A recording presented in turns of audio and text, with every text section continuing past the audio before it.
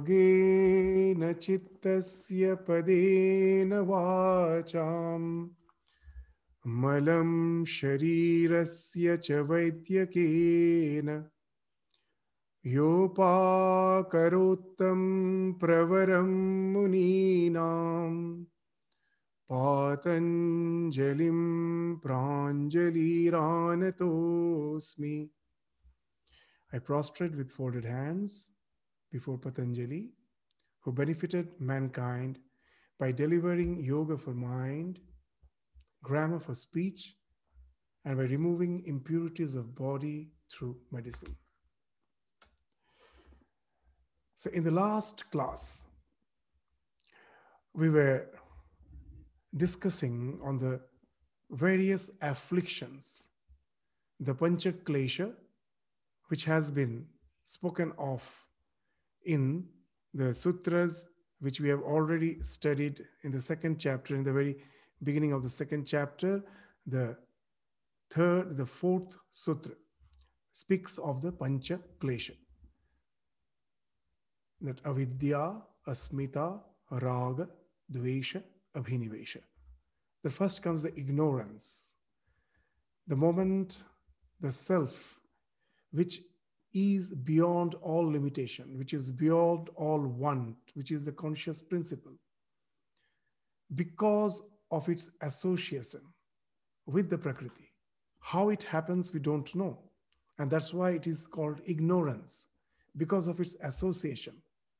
It starts thinking that it is that limited self, the reflection of the Purusha in the Prakriti, is being conceived as the individual identity. The individuation happens that way. And that results in ego. From the ignorance comes asmita. The moment the asmita, the ego, comes into picture, we find the self, which is beyond all afflictions, is now as if afflicted. The changes in the Prakriti is being conceived as if the changes in Purusha. Purusha is beyond all changes, but it thinks that it is being affected by whatever changes is happening in Prakriti. To give an example, when the sun is shining and its reflection is on the thousands of waves on the ocean, the one sun appears as the thousand reflections. Not only that, the sun, which is beyond all distortions, with the movement of the waves, the reflection may appear to be elliptical, to be oblique. The sun, which is spherical, appears to be elliptical, appears to be oblique. Its shapes gets deformed in the reflection, but actually there is no as such distortion. So similarly, the self, which is unaffected, appears to be affected in the association with Prakriti. Just the example which we were giving in the last class, just you have placed a red flower in the proximity. You have placed a red flower in the proximity of a prism. And the prism appears to be red. There is actually no redness in the prism, but it appears to be red. Similarly, the self in association with the Prakriti gets tinged with the consciousness. The Prakriti, which is inert, the mind, which is actually inert, appears to be conscious because of its association with the Purusha. And at the same time, whatever changes is happening in the Prakriti, the Purusha conceives as if those transformations are happening in him. And that results in afflictions. So from the asmita, what are the three afflictions which ensues? Raga, dvesha, abhinivesha. That's a common small example which we were citing in the last class. It was the example that even what to speak of a human being, you just take a small microbe. In a petri dish, the microbes are moving around randomly and you're looking at it through the microscope. Now you drop just a small drop of nutrient in the center of the petri dish, and you will find the microbes which were moving randomly is now as if moving towards it. It is moving towards the nutrient. So what has happened? The Purusha, the conscious principle, in association with Prakriti, has now identified itself even with a small microbe. And now anything that nourishes that microbe body, anything that sustains that microbe body, the Purusha thinks that it is being sustained by those stimuli, by those factors, and it is drawn towards it. And that is the raga, attachment. Anything which is not favorable for the psychophysical existence, which proves to be disintegrating to the psychophysical existence, it runs away from it. In place of the nutrition, in place of some food, if I put a drop of toxin there, just the opposite thing will happen. You'll find that the microbes are moving away from it. So that speaks of the fight and flight response. If I have the strength, I fight through hatred, through animosity. And if I find that the disintegrating factor is stronger than me, it is overwhelming, I myself fly away, run away from it. There's a flight. So this fight and flight response speaks of dvesha and abhinivesha. So you will find that always abhinivesha is being translated as clinging to life or fear of death, because that's the thing which we cannot avoid. It is there. It is in this life of uncertainties, the only thing which is certain is death. Today or tomorrow or in years together, whatever it may be, it is there waiting for us. And we don't want it. And we always try to fly away from it. That's the flight. That's why this clinging to life or the fear of death has been equated with abhinivesha. Though in general, it actually indicates the flight response. So now you find that how nicely the Yoga Sutra is indicating these 5 afflictions. This ignorance is the cause, the other 4 follows one after the other. That was spoken of in the 4th sutra. Now, from the 5th sutra onwards, for the next few sutras, one by one, all the afflictions will be taken, and it will be elaborated, it will be defined and elaborated. So let us go to the 5th sutra to have the definition of the first affliction, the ajnana, the ignorance. So how it has been defined? Let us go to the definition, the 5th sutra. Anitya, ashuchi, dukkha, anatmasu, nitya, shuchi, sukha, atmakhyati, avidya. So what is this for anitya? Anything which is temporal, which is not permanent, which is non-eternal is anitya. It is considered to be nitya. Because of ignorance, we take them to be permanent. Anitya is considered to be nitya. Ashuchi, all the impure things are considered to be pure. Ashuchi is considered to be shuchi. All the things which is going to result in dukkha, suffering, we take them to be the cause of sukha.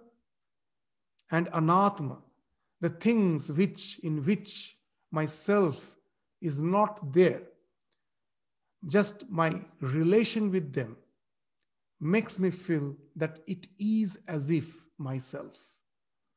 Ahamta, mamata. That being in relation to something, we will find that in the moment of crisis, everything can be relinquished, but not your own psychophysical existence. That is the strongest bond we have, that this, as we get identified with it with a sense of amness, as if I am this body, I am this mind. So this is been spoken of as ajnana. So that's the definition. So first, they speak of the 4 facts of life: anitya, ashuchi, dukkha, anatma. That what else has been projected by the Prakriti? They are all anitya, they are all ashuchi, they are all full of suffering, they don't have the self in it. So that is anitya is temporal, ashuchi is impure, dukkha is the suffering in life, anatma, the non-self in all the evolutes of Prakriti. That is being considered respectively as nitya, shuchi, sukha, atma. Khyati means knowledge. That my knowledge, which is a distorted knowledge, is that on all the temporal things, I take it to be permanent, to be something eternal.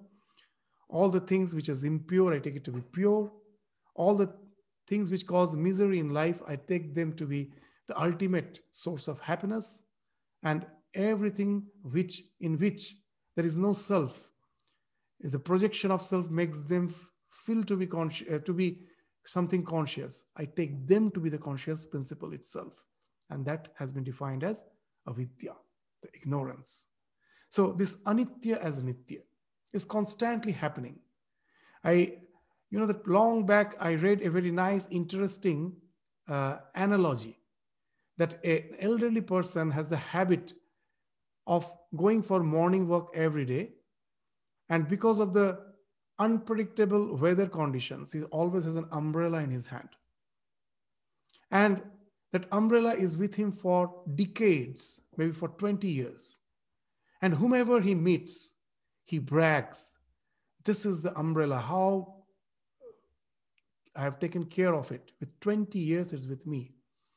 In India, this example most probably here you won't understand, because here a little defect we throw away. In India, the habit is they will go for repair again and again, the same thing. But for 20 years, actually what has happened, that person has actually changed the rims of the umbrella. At certain point of time, the cloth was changed. At certain point of time, the stick was changed. So nothing of the original umbrella remains. It was constantly changing one after the other. But he has the impression that it is the old umbrella. So that's what is constantly happening. Our body is in a constant flux. Not a single cell of your body with which you were born is there surviving at present. Even in biology, they say that every 8 to 9 years, within 8 to 9 years, all the cells which are there at present will die and the new cells will be there. And a very wonderful thing, if you go to Jagannath Mahaprabhu's temple at Puri, every 12 years, there is a particular ceremony where the old Vigraha, the old image of Jagannath Mahaprabhu, which is made of daru, of wood, is given samadhi. And a new image is installed. They say, Nava Kalevar Dharana. The Mahaprabhu has taken the new body every 12 years. So what's the significance? The same significance. This 12 years is called one yuga. So even in the olden days, the idea was there. This body is constantly changing. We are as if renewing ourselves. It's not only the snake that just removes its skin. For us also it's happening. This body is a flow. But somehow we have the idea it's the same body with which we are continuing. It's constant in a mode of flux, constantly changing, constantly flowing. Nothing is permanent. I still remember long back in one of our centers, a young boy used to come. I was there in that center to meet an elderly Swami. And the young boy was from a rich family. And the boy by himself had no such endeavor to really get established in life. He was leading quite an easygoing life. So the elderly monk one day asked him, that, what are you doing with your life? Won't you endeavor to get established? And immediately that young lad started saying, my father has a huge bank deposit. I'm the only son, and there's a huge house. He has constructed a huge house. There's a good sustenance for me. What is the need for me to endeavor? What is the need for me? Everything is permanent. I have permanent bank balance. I have permanent house. And the Swami was smiling. When it's just stopped speaking, the Swami asked, yes, I do understand. You have a permanent house. You have permanent bank balance. And then he asked with a very mischievous smile, are you permanent? So that's the thing. So everything is permanent for him. So Swamiji asked that, are you permanent? So that somehow that this is the idea which we all know, but it never strikes the way we lead our life. If I ask you, you will say, yes, one day we are going to die. And you may say, yes, I'm quite aware of it. But are we really aware of it? Because each and every moment, the way we are leading the life, it speaks. It's not what I'm speaking that speaks. The real thing which speaks is the way I'm living the life. Even then in the life of Holy Mother, we find his two younger brothers one day had a terrible fight on the demarcation of their land. One brother was erecting a fence. The other brother felt the fence was bit inside his property. And it started, and they started quarreling, and they were almost were about to come in blows when Holy Mother herself had to go and stop them. They were almost going to have some physical blows. And at the beginning, Holy Mother was excited as she had to go and stop them almost forcefully. And after that, she came back, sat relaxed. She was sitting relaxed, and she suddenly started laughing loudly. Always surprised. What happened? Why she is laughing so loudly? Just a few moments back, she was so agitated. What happened? What make? And then that nice comment, very simple comment. It's, there's all these avatars. What's the distinction between them and us? It's not that they are very highly intellectual. The most uncommon thing in this world is the common sense. And that common sense is something very keen in them. Holy Mother, after that retiring back, was laughing. And then he remarked, what's the remark? That this land will remain. It was there for ages. It is going to remain for ages. These two fools are going to die another 50 years after at the most. And they're just fighting, saying this is my land and that is your land. So that's that is Ajnana. Because of the ignorance, all our fight, as per the nations, as per our, what you said, if what to speak of just neighbors, even the nations are fighting. And all things are the evolutes of that Ajnana. We think that is something permanent, with which my existence is inseparable. And that creates all the conflicts in life. So that has been spoken of as Anitya as Nitya, Ashuchi as Shuchi. This our beauty is so-called just on the skin covering. Just remove it. Everything, nothing, we ourselves will be repelled by our own bodies if we can just scan and see what's there inside. It's so skin deep. But somehow we are infatuated with that. The skin deep beauty by other skin deep beauty. We forget this body is extremely filthy.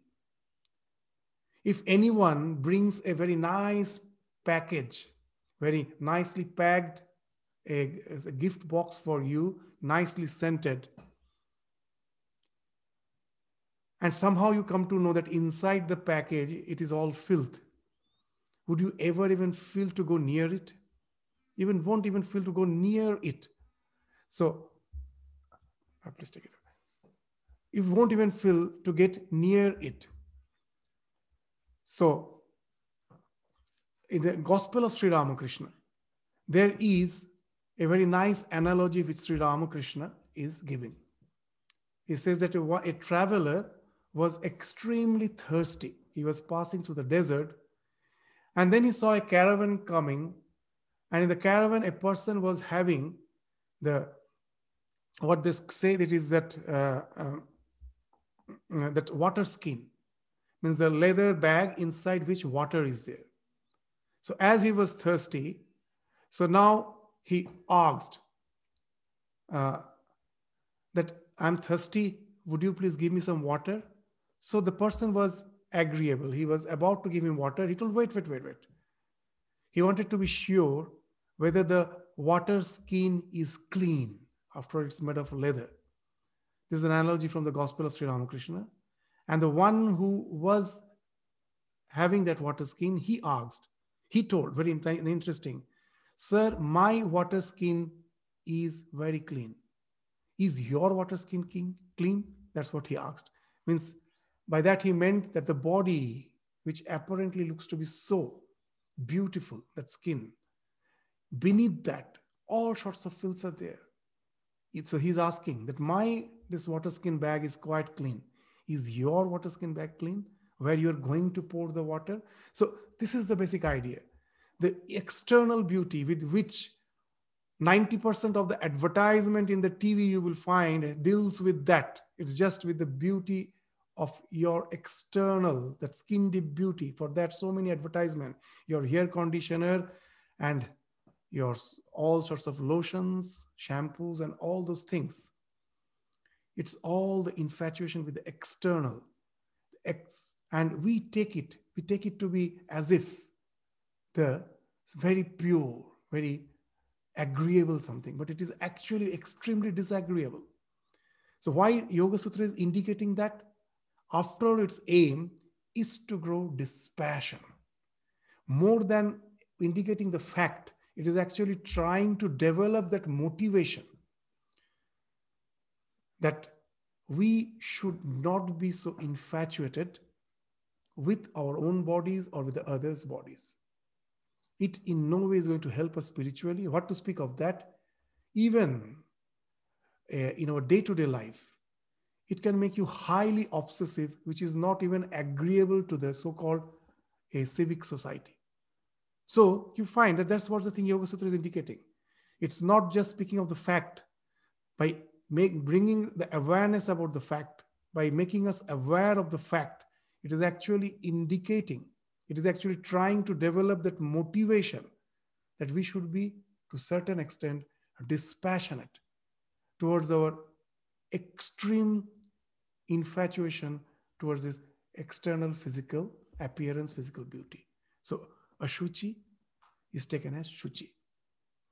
Dukkha is taken as sukha. All the so-called sukha at last ends up in dukkha.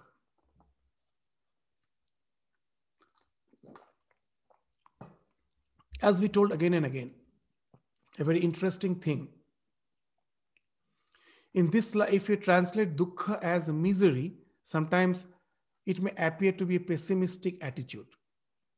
Actually, dukkha doesn't literally means misery. It means dissatisfaction. Now you may say, misery is dissatisfaction, the same, but it's not the same. Just to give an example, when you are relishing the delicacy which you like most, you're relishing, and someone comes and asks you, are you feeling miserable? You will say, of course not. But the next question, are you satisfied? Now a big question mark is there in your mind, because you find you have already developed the craving for the second serving. So now you will understand misery and dissatisfaction are not the same. That I may be enjoying something, but at the same time, the craving for it has already developed. So I never feel satisfied. I always want more and more and more. It is like a hedonistic treadmill. In a treadmill, you go nowhere. Though you're running in the same place. In this life, that's what happens when we are chasing after the sensate pleasures of life. It's ever running, never reaching, nor a distant glimpse of shore.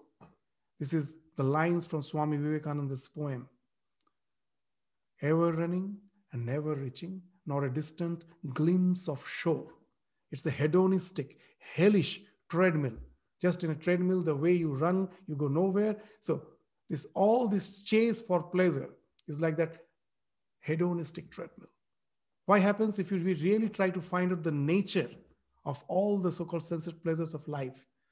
It's actually the Prakriti's tool to sustain itself. Its happiness is used as a tool to sustain itself. The happiness is in no way something which Prakriti wants to give us. It is luring us to make us do certain things by which it is sustained. Just to understand the basic idea behind all the so-called sensate pleasures of life. Now, all the sensate pleasures of life at last can be boiled down into three desires, three eshanas, as has been spoken of in our scriptures. Putraishana, Vittaishana, Yashaishana. Into these three eshanas, I can boil down. You just try to analyze any of your pleasures. At last, it will fit in any of these three categories. This desire for progeny, it speaks of the procreation, desire for wealth, and desire for name and fame. Now you will find all the three are actually related to the sustenance of nature. For procreation, we need not have to explain. Yes, through procreation, through the next generation, the nature continues. I will die, but the nature will continue through the next generation. Wealth, to that also we can, to a certain extent, understand that unless I sustain myself, I cannot think of progeny.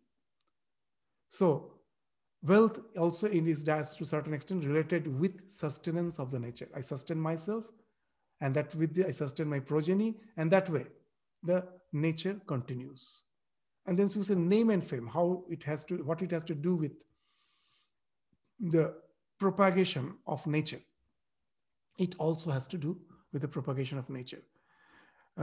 Just take in the animal kingdom first, and then we will try to understand as a human being. In the animal kingdom, what is happening? Constantly you will find that the male lion, it has its own territory, and it won't allow any other male lion to be in that territory. It has declared that to be its territory, and there will be fearsome battle if someone comes. There, the question of Nama Jasha comes there itself in the animal kingdom. Why? If I can prove to be sufficiently strong than others, and I can force others out, then I have the chance to propagate my genes for the next generation. So the same thing happens in us also. That after all the education, your attempt to get established in life at last has something to do with the marriage, through which you will be having the chance to propagate your genes to the next generation. So if you can prove yourself to be worthy, your chance of getting your the mate, that is more, that you get a prosperity, you get a biodata there as if a enhanced profile. So to a certain extent, you will find all these three eshanas have something to do with the propagation of the nature. Now, what nature has done is a very interesting thing. To make us do something by which nature is sustained, it has created the happiness as a tool. If you try to find out the nature of the so-called happiness, you will find it is just a tool. It is in no way giving us happiness. How? That any creature, including human being, when our Eshana is fulfilled, either it is Putraishana, or it is Vittaishana, or it is Yashaishana, Eshana for name and fame. The moment it is fulfilled, you find your happiness has reached the peak. But very interesting, it doesn't remain there. It immediately evaporates. Why? If after having your food, which you enjoy most, if after that if that happiness doesn't evaporate, you will never go for the second meal. You will be in samadhi, ecstasy, that will continue. And in the process, you will starve and die. So to sustain nature, it has to evaporate. It evaporates. But the third thing is very important. We always remember the peak, that it evaporates. That's also a fact, but it never remains in my mind. Whenever I am going to have my next delicacy, I forget that when I had this same delicacy previously, it was just a matter of time. Just as long as it was in my mouth, I was just chewing it, I was salivating it, the pleasure was there. Immediately it was gone. I am supposed to remember that, but it never remembers. We remember, keep that in mind. We always remember the ecstasy, the peak. We always forget the evaporation. Because if that evaporation also remains in mind, that will be a demotivating factor. Nature doesn't want that. So first it gives the peak, then there's evaporation, and then you find we always remember the peak, and we always remember the this flowery side of it. When a thief is going to steal something, it never thinks it is going to get caught. So all the motivations you will find are always is the nature has built us in such a way we always remember the only the positive aspect of it. If negative aspect we remember, then we won't feel motivated. So the nature to lure us has devised in such a way. Not only that, whenever we are in pursuit of sense pleasures of life, you will find another interesting thing. The anticipation gives a lot of happiness. It's not when you are in it. Just think the joy when you thought you are going to start a family life. Oh, what a terrible happiness. And when you are in it, so many of us, the 90% of the people will be complaining that, oh, it was a big conspiracy. So what has happened? The same thing, that when you are anticipating, it gives a tremendous joy. No one, but in this world, that's though so much dissatisfaction in the family life sometimes we find, but not a single person would have gone there if they would have known that this is going to happen. Even if they're seeing it, it's a something common thing, but they think, for me, I am the one who is going to win the lottery. For me, the life is going to be very nice. And why it happens? The anticipation always gives happiness. Even what to speak of the marriage and the entire life. Just take a single meal that you have planned to go to the restaurant to enjoy your delicacy. Now, when you're already in the restaurant, you will find by that time that you have reached a plateau. That tremendous thrill from the morning which you are feeling has gone. You have ordered the food, you're yet to get the food, but the thrill has gone. From the morning, the thrill you were feeling is no more there. Why?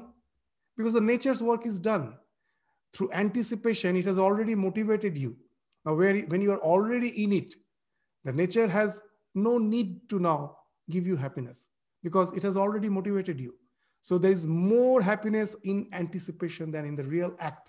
Why we are saying all those things? To really find out the nature of so-called happiness, which actually at last ends in dissatisfaction. It never really is meant to give us happiness. Has been devised by the nature as a tool to make us do something.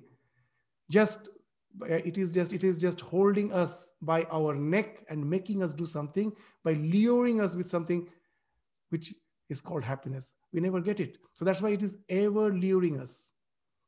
We are ever running, never reaching. This endless chase is going on life after life. In the words of Shankaracharya, this is the cycle of ajnana kama karma. From ignorance, the desires come, and from that, actions result. That actions creates latent impression that again forces me to do the same thing, and that goes on from life after life, ajnana kama karma. Swami Vivekananda used to give a nice example. He used to say, do you know what the condition is like? In the olden days in the village, to make the bull grind the ox grind the oil, that one stone will be revolving over the other and all the oil seeds will be between the two stones.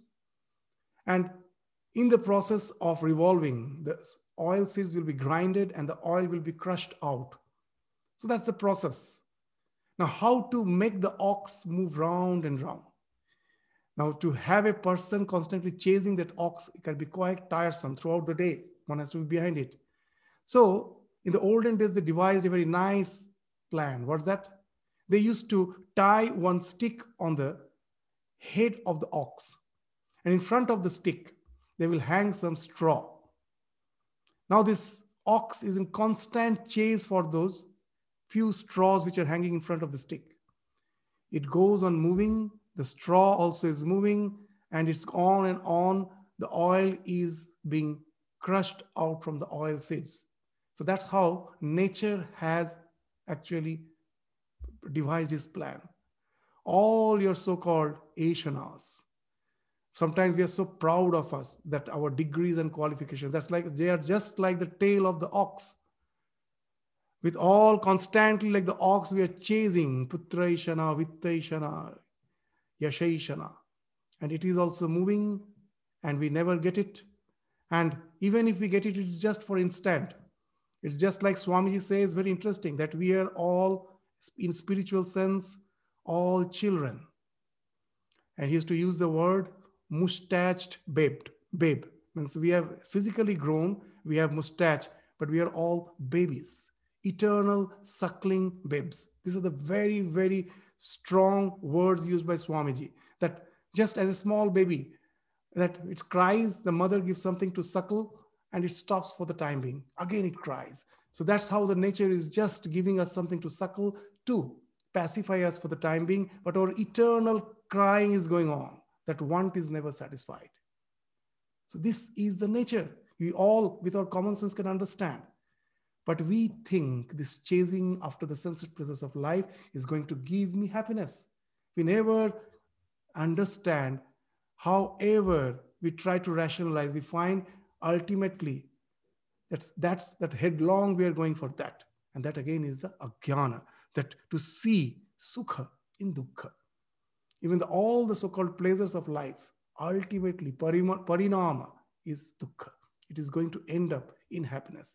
The more intense is your happiness, the more intense is your suffering. Because all the happiness, after all, is your association with a desired object, which is not going to be eternal. It has to depart. In Bhagavatam, very nice one sloka is there, that all our relations are like what? It's like a particles of thermocol flowing down the stream. Suddenly, two thermocol pieces come together, flows together for some time, it separates. And when we are just for that moment, we are just going together, we think that we are going to be there eternally. But the plan of the nature is such, it is just a momentary association. It's like the pieces of thermocol. We suddenly come together, stay sometime for just a few moments together, again we depart. Some other particle, other thermocol particle comes and meets with me. That's what is happening with a life. Who is my father? Who is my mother in this life? It's again in the next birth. Who will be my father? Who will be my mother? Who will be my relatives, my friends, my wife, my children? It's all matter of chance in the flow of the nature. I don't know, but we take them to be something as if eternal, and they're going to give us eternal happiness. But constantly this is changing, and that is bound to give suffering. The more intense is our happiness in conjugation, the more intense is our misery in separation. And that's the thing which has been spoken of in the Yoga Sutras again and again, is indicating the scripture is not there to discourage us. It is just there to make us aware of the fact of life and be prepared for the so-called battle. It's a great battle where we have to prepare ourselves if we are not to perish. You have to prepare beforehand. It is just equipping us to fight this battle of life in a very, very controlled, with full control over the situation, so that it is we who should win. It's not the nature which should overwhelm us. We should be in control of the situation. So that's why it is indicating all these facts of life. So dukkha is taken as sukha.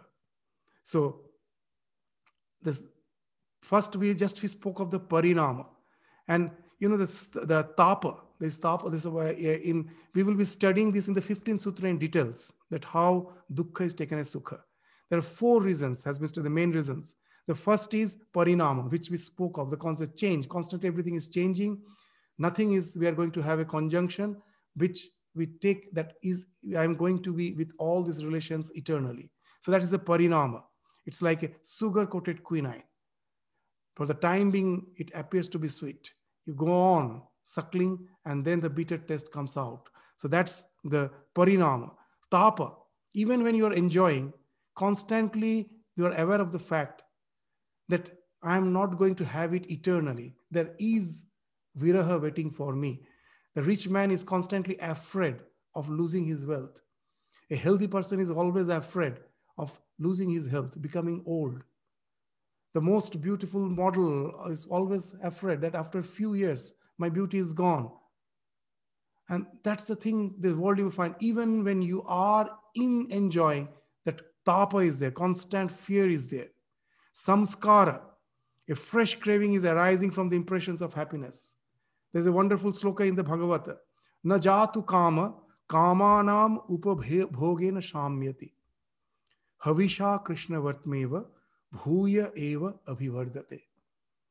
That desires are like the fire. Just the way you cannot satiate the fire by putting fuel on it. That you put the fuel, it flares up, you think, oh, it needs a bit more fuel. Then it will be satiated. The more you put fuel, the more it flares up. And that's why it is called anala. The word anala is very significant. In Sanskrit, alam is a pratyay, which means enough. Suppose you are having some delicacy which you enjoy, the first serving, after the first serving, someone comes and serves you the second serving. You are happy with it. The third serving, still you can somehow continue. Now he comes for the fourth. So with both the hands, you stop him. No more. In Sanskrit, they say, alam, enough. So, but in fire, there is no alam. So to negate alam, it is called an-alam. Analam. Analam means that which is never satiated. There is no satiation. Our desires are like that fire. The more you try to fulfill it, the more it flares up. The more it becomes stronger, the more it overpowers you.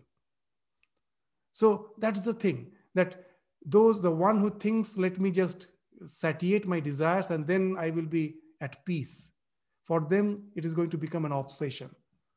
And it is not going to give them any peace. So that's the sanskara is growing more and more strong. And gunavritti, just we told that constantly, that first we think that it gives us happiness, then it evaporates. And then that from anticipation we get happiness, is constantly the gunas are changing. It never in real sense give me a permanent happiness. So that's how in the commentary, they're still elaborating it to say that how this dukkha is taken as sukha, that what's the real nature of dukkha, that has been described there. And then the next thing is anatma is taken as atma. What is anatma is taken as atma? That you take this my own body as if my own self. First attachment comes to the body, and then it is projected something external, my relations, my belongings. With that, I feel that mamatva, that there's me and mine, that these are the things which constitutes me. But you will find at the time of crisis how these shells of projections of your amness is falling off. Our Ranganathanji, our 13th president, so he used to relate a very nice incident in his own life. As a young Swami, he was in Rangoon, posted in Rangoon.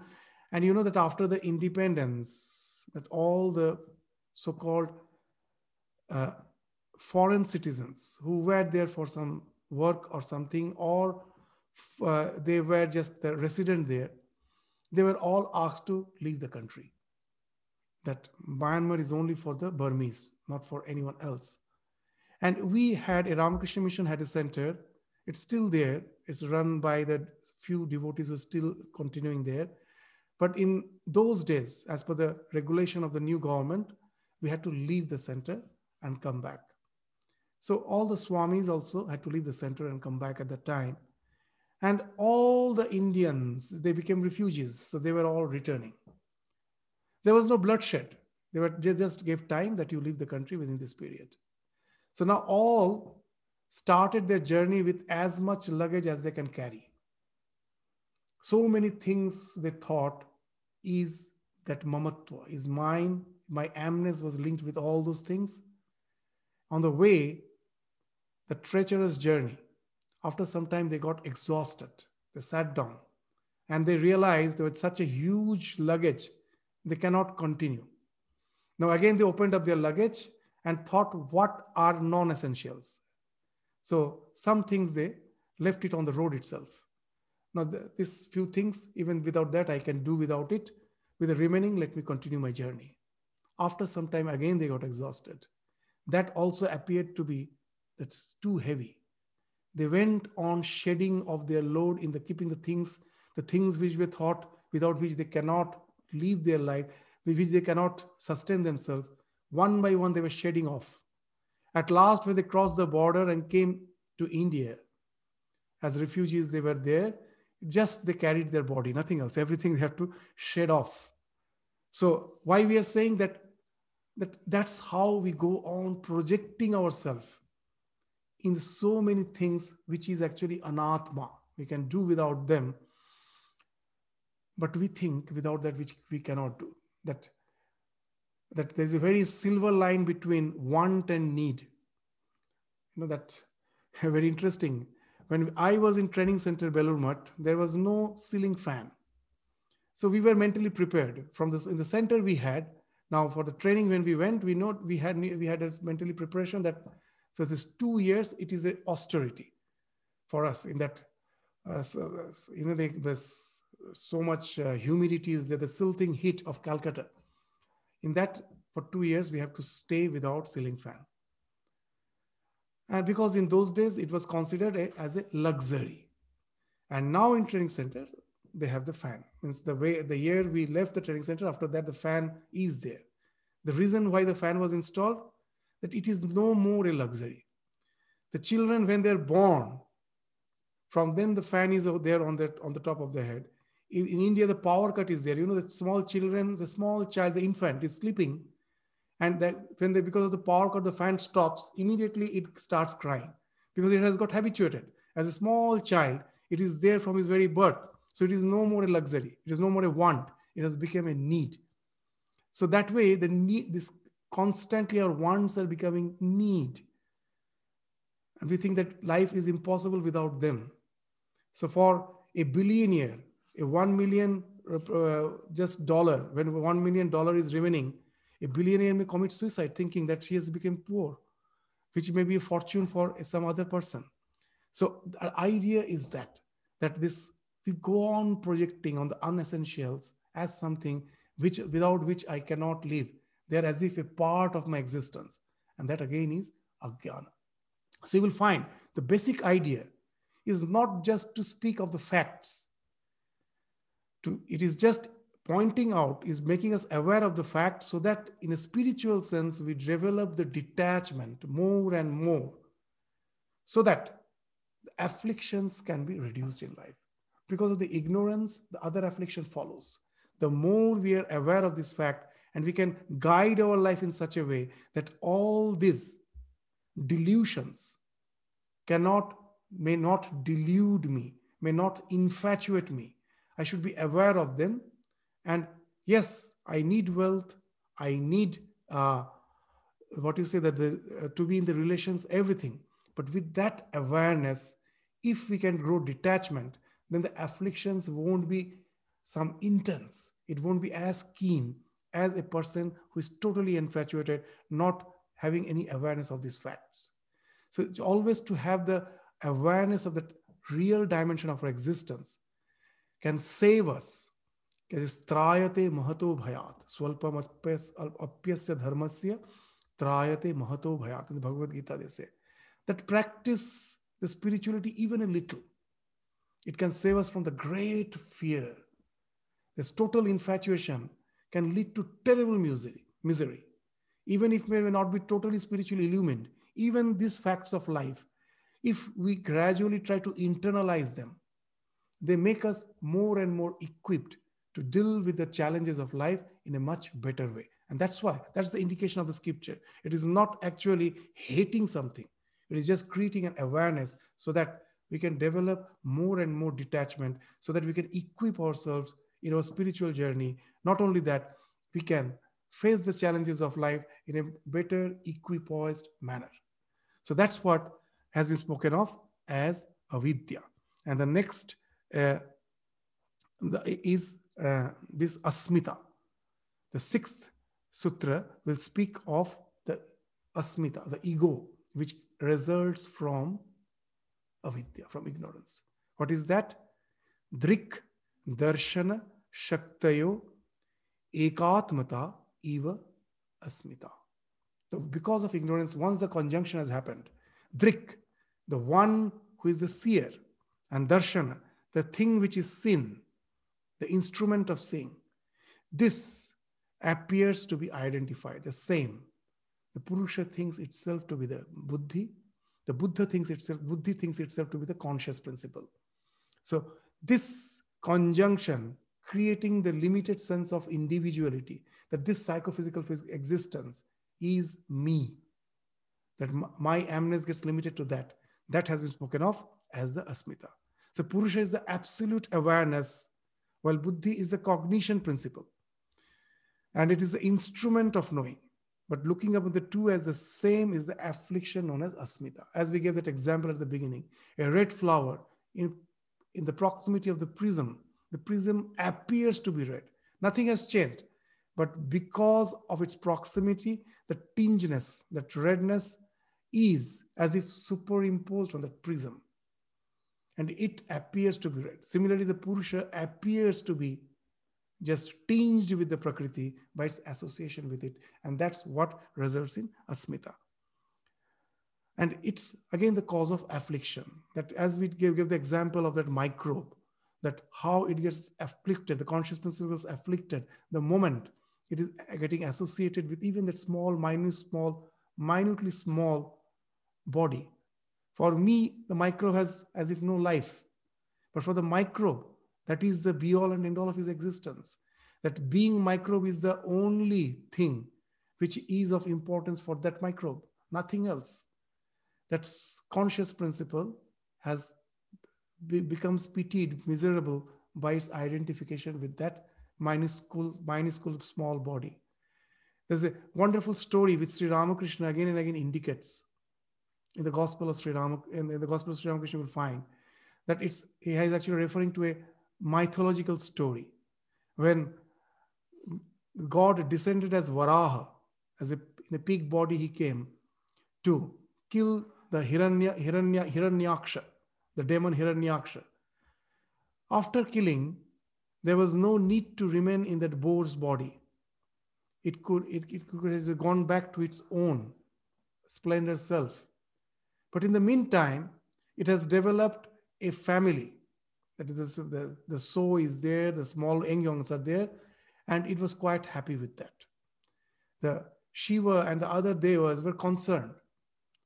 Someone came and told that you are the Lord of the universe, and your purpose in this body has been served. What's the need to continue in this body? He told, I am quite satisfied, don't disturb me. And Shiva had to come and pierce the body with a trident. And then the Lord came out with a smile. Oh, what delusion, what a delusion. And then after telling this story, Ramakrishna is saying, this Mayar Fade Pore, this Panchabhuter Fade Pore, Brahmo Kade. Means even the Brahman cries by getting ensnared in Maya. That's what has happened. We all are that conscious principle, getting ensnared in this ignorance. The asmita has developed, which is resulting in all the afflictions. That story which we were just as an analogy to understand that we were telling, that in a movie theater, the movie was going on and suddenly the movie was stopped and there was an announcement. Was the announcement that the parking lot, the multi-layered parking lot in which you have parked the car, at one of the corner, it has caught fire. Now we don't know who has parked the car in the vicinity of it. It may be anyone's car. So it's better the movie be interrupted and you please move out and search out whether it's your car or not and immediately vacate the parking lot.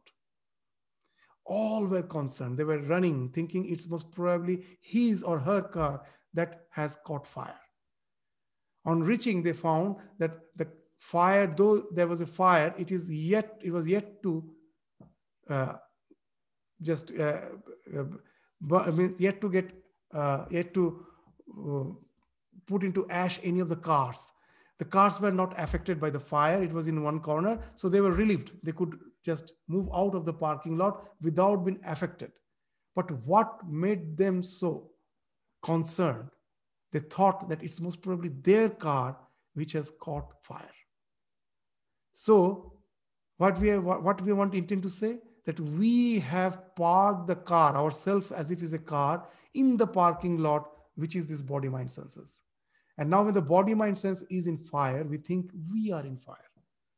When the parking lot is in fire, I think my car is in fire. Why? We have parked it there. It's the story of the Narcissus, which we say that the Narcissus, the beautiful prince who was so infatuated by his beauty, was constantly used to see his own image in the reflection of the water. And he was infatuated by it so much that one day he jumped, thinking it to be real, in the water. He just drowned and died. And that's what has happened with us. In spiritual sense, we are all narcissistic. Narcissistic means one who is self-possessed. Just like Narcissus, he was possessed by his own beauty. So we are all self-possessed. The self, the Purusha, seeing its reflection in the body-mind complex, has jumped into it and drowned in it as if, and is in this quagmire of Maya. It is as if a spiritual death, just like Narcissus. And that is been spoken of as the Asmita.